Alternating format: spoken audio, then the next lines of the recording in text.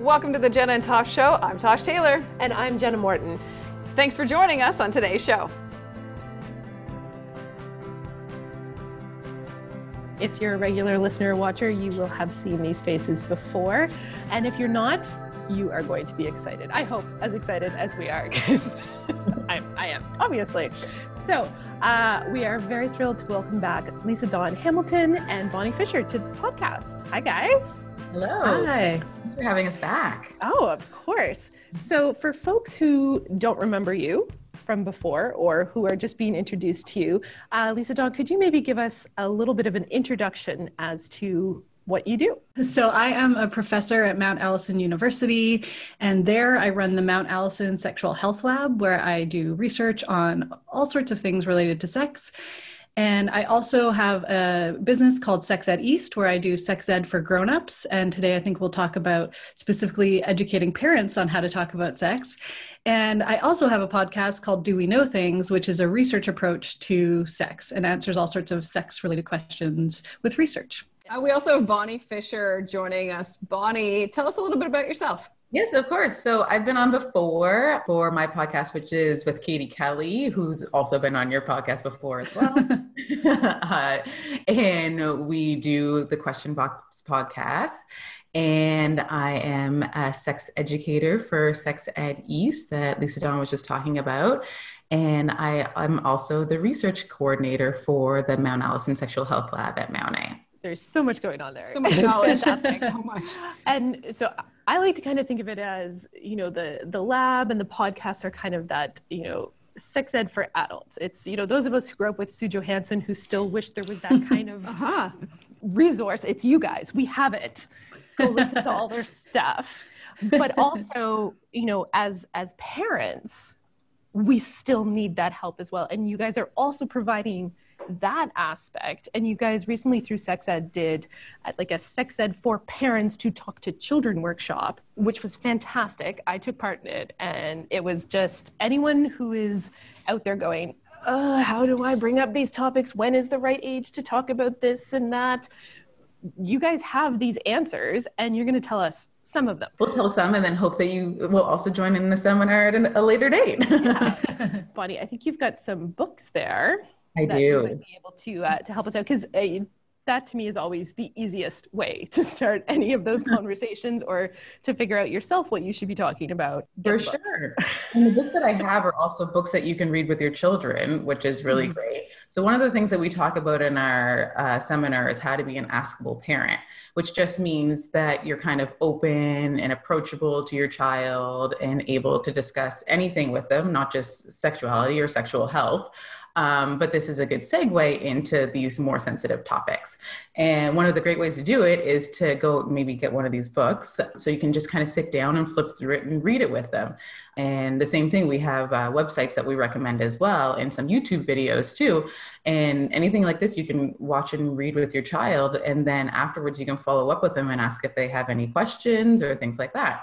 And it's much better that you do this with them, especially when they're young, than them checking this stuff on their own, because you want to make sure that you're pointing them towards good, credible resources, right? Yes. As opposed to, there's lots of websites out there that might not be what you want them surfing on.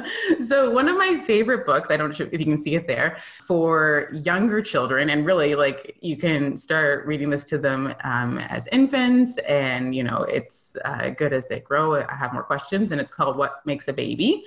And it's by Corey Silverberg. There's 2 books by this author that I really like, and they're just really like well illustrated and lots of colors. And kind of my favorite thing about them is that they're very, very inclusive, and they aren't specific to gender. So when they say things like, when grownups want to make a baby, they need to get an egg from one body and a sperm from another body. They also need a place where the baby can grow. So they use things in terms of bodies and this and that, not like they need an egg from a woman or a sperm from a man. Like, so they're very, very good about discussing things in that manner.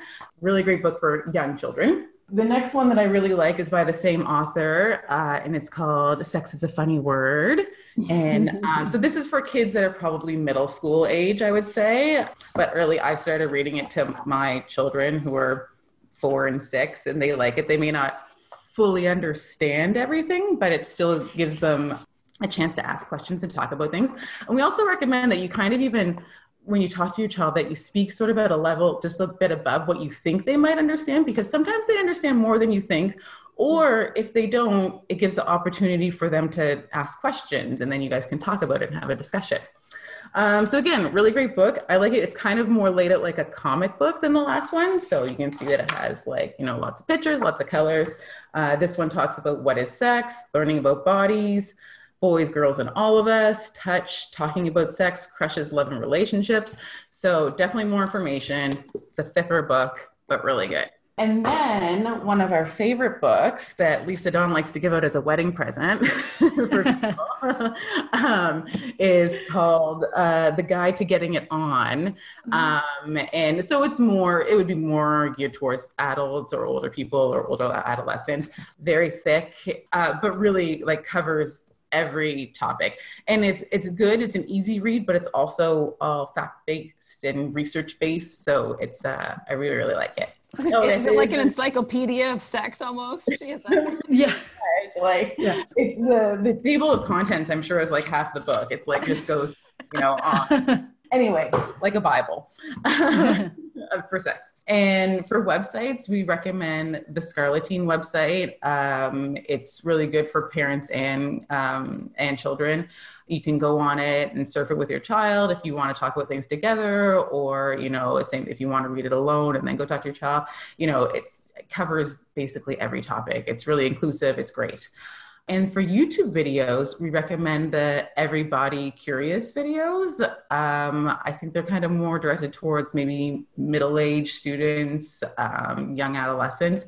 But again, it's kind of, the videos are sort of like a class-based setting, and they talk about lots of sexual health topics, and they'll have puppet shows and different things. And so it's a great way for children to learn about sexual health. And a great resource for parents who are, whether you're homeschooling or learning from home, or just trying to, you know, be ahead of these topics in your own household, valuable tools to have right now. Absolutely. My question is, when do you think kids should start learning about this stuff? Should we be waiting until they hit puberty, right before puberty? Or like Bonnie, you said your kids are 4 and 6 and you're already talking about it. What do you think? So the thing with sexual health is that it covers wide range of topics. So you're not just talking about intercourse.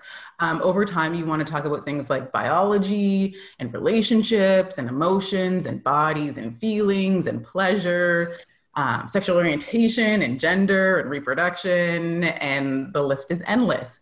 So starting these conversations with really young children and building on them over time is really helpful. So, you know, when you have babies and they're just learning how to talk, you know, you want to start with things like naming appropriate body parts and teaching them how to clean themselves properly. And that gives a good, you know, way for you to like name body parts and things like that. You know, naming emotions and feelings and how to express them properly is a good way for them to learn how to express feelings in relationships, in their relationships, and also how to explain their wants and needs in a relationship. So you really want to start, you know, as young as you can and just kind of grow on these skills as they get older. One term that you brought up already this morning, and that I know is a big part of your workshop and what both of you try to help people with, is that idea of being an askable parent or an askable adult. I'm wondering if you could expand a little bit more on what that means, but also how we actually make that happen. Sure. So basically it just means that, you know, to be an askable parent is that you want to be open and approachable. It's important because it gives children and adolescents access to factual information, as opposed to going and seeking this information on their own that may not be credible information. And so like other resources be like potentially their friends who may not know fact-based information. A lot of adolescents will seek sex ed from porn, which we don't, again, really want, you know, the bulk of their sex ed coming from. So, being able to talk to a parent. And it's okay. Like, a lot of parents may feel uncomfortable because they may not feel like they have the right answers, especially in that moment. And again, just be open with your child. If you don't know the answer, you can say so, but make a point of saying, like, I'm not sure about that, but I will find that out and either get back to you, or we can go look for this answer together. And then you guys can go look at, books or websites or whatever. So just being able to communicate with them. And it can be hard because sometimes we may not have been raised with the best sex education ourselves, whether this was, poorly given in school, or whether we didn't, if we weren't able to talk to our parents ourselves. So, kind of changing that can be difficult. So I actually recommend kind of practicing by yourself. So sometimes, standing in front of a mirror and saying, explicit words or sensitive words or body parts that, might normally make you kind of feel giggly or funny. So you can stand in front of a mirror and say things like penis, vagina, and vulva, and learn how to just feel comfortable with it. And then that will make you feel more comfortable about talking with your child about this subject. Same thing, if there's a conversation that you anticipate having with your child that you may feel uncomfortable or you may think that it's difficult, you can practice ahead of time by yourself about maybe the questions they might ask and how you would respond to them and kind of the things that you're going to say. And just if you can prepare for it, it makes the whole conversation much easier. And really, children just kind of want to know your values, your attitudes. They care about your opinion. They may do something different than what you recommend, and that's okay because they're their own humans and they're free to make their own choices. But the idea is that you want to give them as much safe and credible information as you can, so they can make those good choices on their own. People of our generation that are raising kids right now, my parents were like super conservative. I can remember the talk with my mom and how awkward it was because it had just not been a thing in our house. It wasn't talked about or anything. And I vowed that I would never make it that awkward for my two daughters. You think you're in the majority. That's what most people say. Exactly. Yeah, exactly. And that was going to be my question, Lisa Dawn. With parents that are in these programs, is that like the hardest hurdle you have to get over, is teaching them how to be kind of more calm, cool, and collected about it? Yeah, a part of the program is about emotional regulation for parents and teaching your kids how to better deal with their emotions. And absolutely, I think if you're raised with shame or just even not talking about these topics, having a kid ask about it, especially about sex. We live in a pretty sex negative society where the only sex we see is like in porn and on advertisements. We don't really actually talk about it. So having a frank question from your kid can just feel like that it's really scary. And so, as Bonnie was saying, just practicing sort of being calm and not reacting in that moment, because especially if you react in a negative way, that signals to your kid, this is a shameful thing to ask. You should be ashamed. This is bad. And so essentially training yourself to say, oh, that's an interesting question. And then again, if you don't know the answer, looking it up with them, or if it's something, I really recommend being curious. And so never shaming a kid for asking a question, but just being like, oh, where did you hear that word? Or, oh, why are you asking about this? And sort of trying to get at the bottom of it, to also know where they're coming from, because often they might have just heard something on the school bus and they don't need a whole monologue about what this thing is. They're just sort of just getting to know what they know or what they want to know is really helpful. Or song lyrics. I'm going to throw that one in there because that's where most of the questions I think that I get come from. And most of the things where I cringe and I'm like, oh, really? Can you not write smarter lyrics? Come on. Don't get the radio announcer on that topic because I will never stop. It's ridiculous. Yeah, but that's a great point, is that if you start with that, well, where did you hear that? What's the context? It gives you a lot more understanding as to where your child's level of interest and curiosity might be, so you don't go all the way off the deep end in overwhelming with information. Framing the question. Yeah. Sometimes what they're, like you said, what they're asking isn't really what they want to know or what they're actually intending to ask. So you can, reframe the question and say like, I hear this, but like, is this what you're asking? Or, because just so you, like you said, you don't go off in some, off on some tangent on something that they really weren't asking about at all. And if it's something you're shocked about, asking them questions can give you a moment to gather your calmness, and so that you can answer it in a way that will not provide them eternal shame. I feel like every parent needs some really good PR training, because that's exactly what it is. That's an interesting question. Well, let me think about that for a moment and take a drink of water. Speaking, we touched just a tiny bit on that idea of kind of emotional intelligence and having conversations around that. And I know, Lisa Dawn, there's one particular topic in conversation that's close to your heart when we come to that, that I would love for you to talk a little bit about. And I think that's one thing too, like not understanding the importance of emotional intelligence as part of the sex ed conversation is maybe something parents often miss. And also it can take away the scariness of talking about sex with your kids if you know that it's part of this larger thing of relationships, emotion, sex, and it can just be worked into a regular conversation. But one of the things that we like to talk about is essentially training your kids in how to name their feelings, how to recognize emotions in others, and being able to be aware of other people. And it sounds really basic, but often there's a gender divide in this. So we tend to train girls, not even meaning to, but to pay more attention to people's feelings and be more responsive to others' feelings. And we're less likely to explicitly train boys to be attentive to others' feelings. And this falls into things like consent and rejection. And so being able to understand what someone else is feeling in the moment, and if you've asked for consent or if you've not asked for consent, and being able to understand how the other person is feeling if they're uncomfortable. But also in the training on talking about consent, that can start really young, like at 2 years old, having people ask to, and having your child provide consent about who can touch their body. So, if grandma wants a hug, she has to ask, and the kid can say no, and that should be respected. So teach them about their bodily autonomy. And so training them around consent from a very early age can then filter in when they get to talking about sex. And the other flip side of consent that sex educator BK Chan, who's also a Canadian, talks a lot about is dealing with rejection. There's all this media about getting consent, asking for consent, but there's no talk about what do you do if the person doesn't give you consent. And in a lot of cases, that can be embarrassing.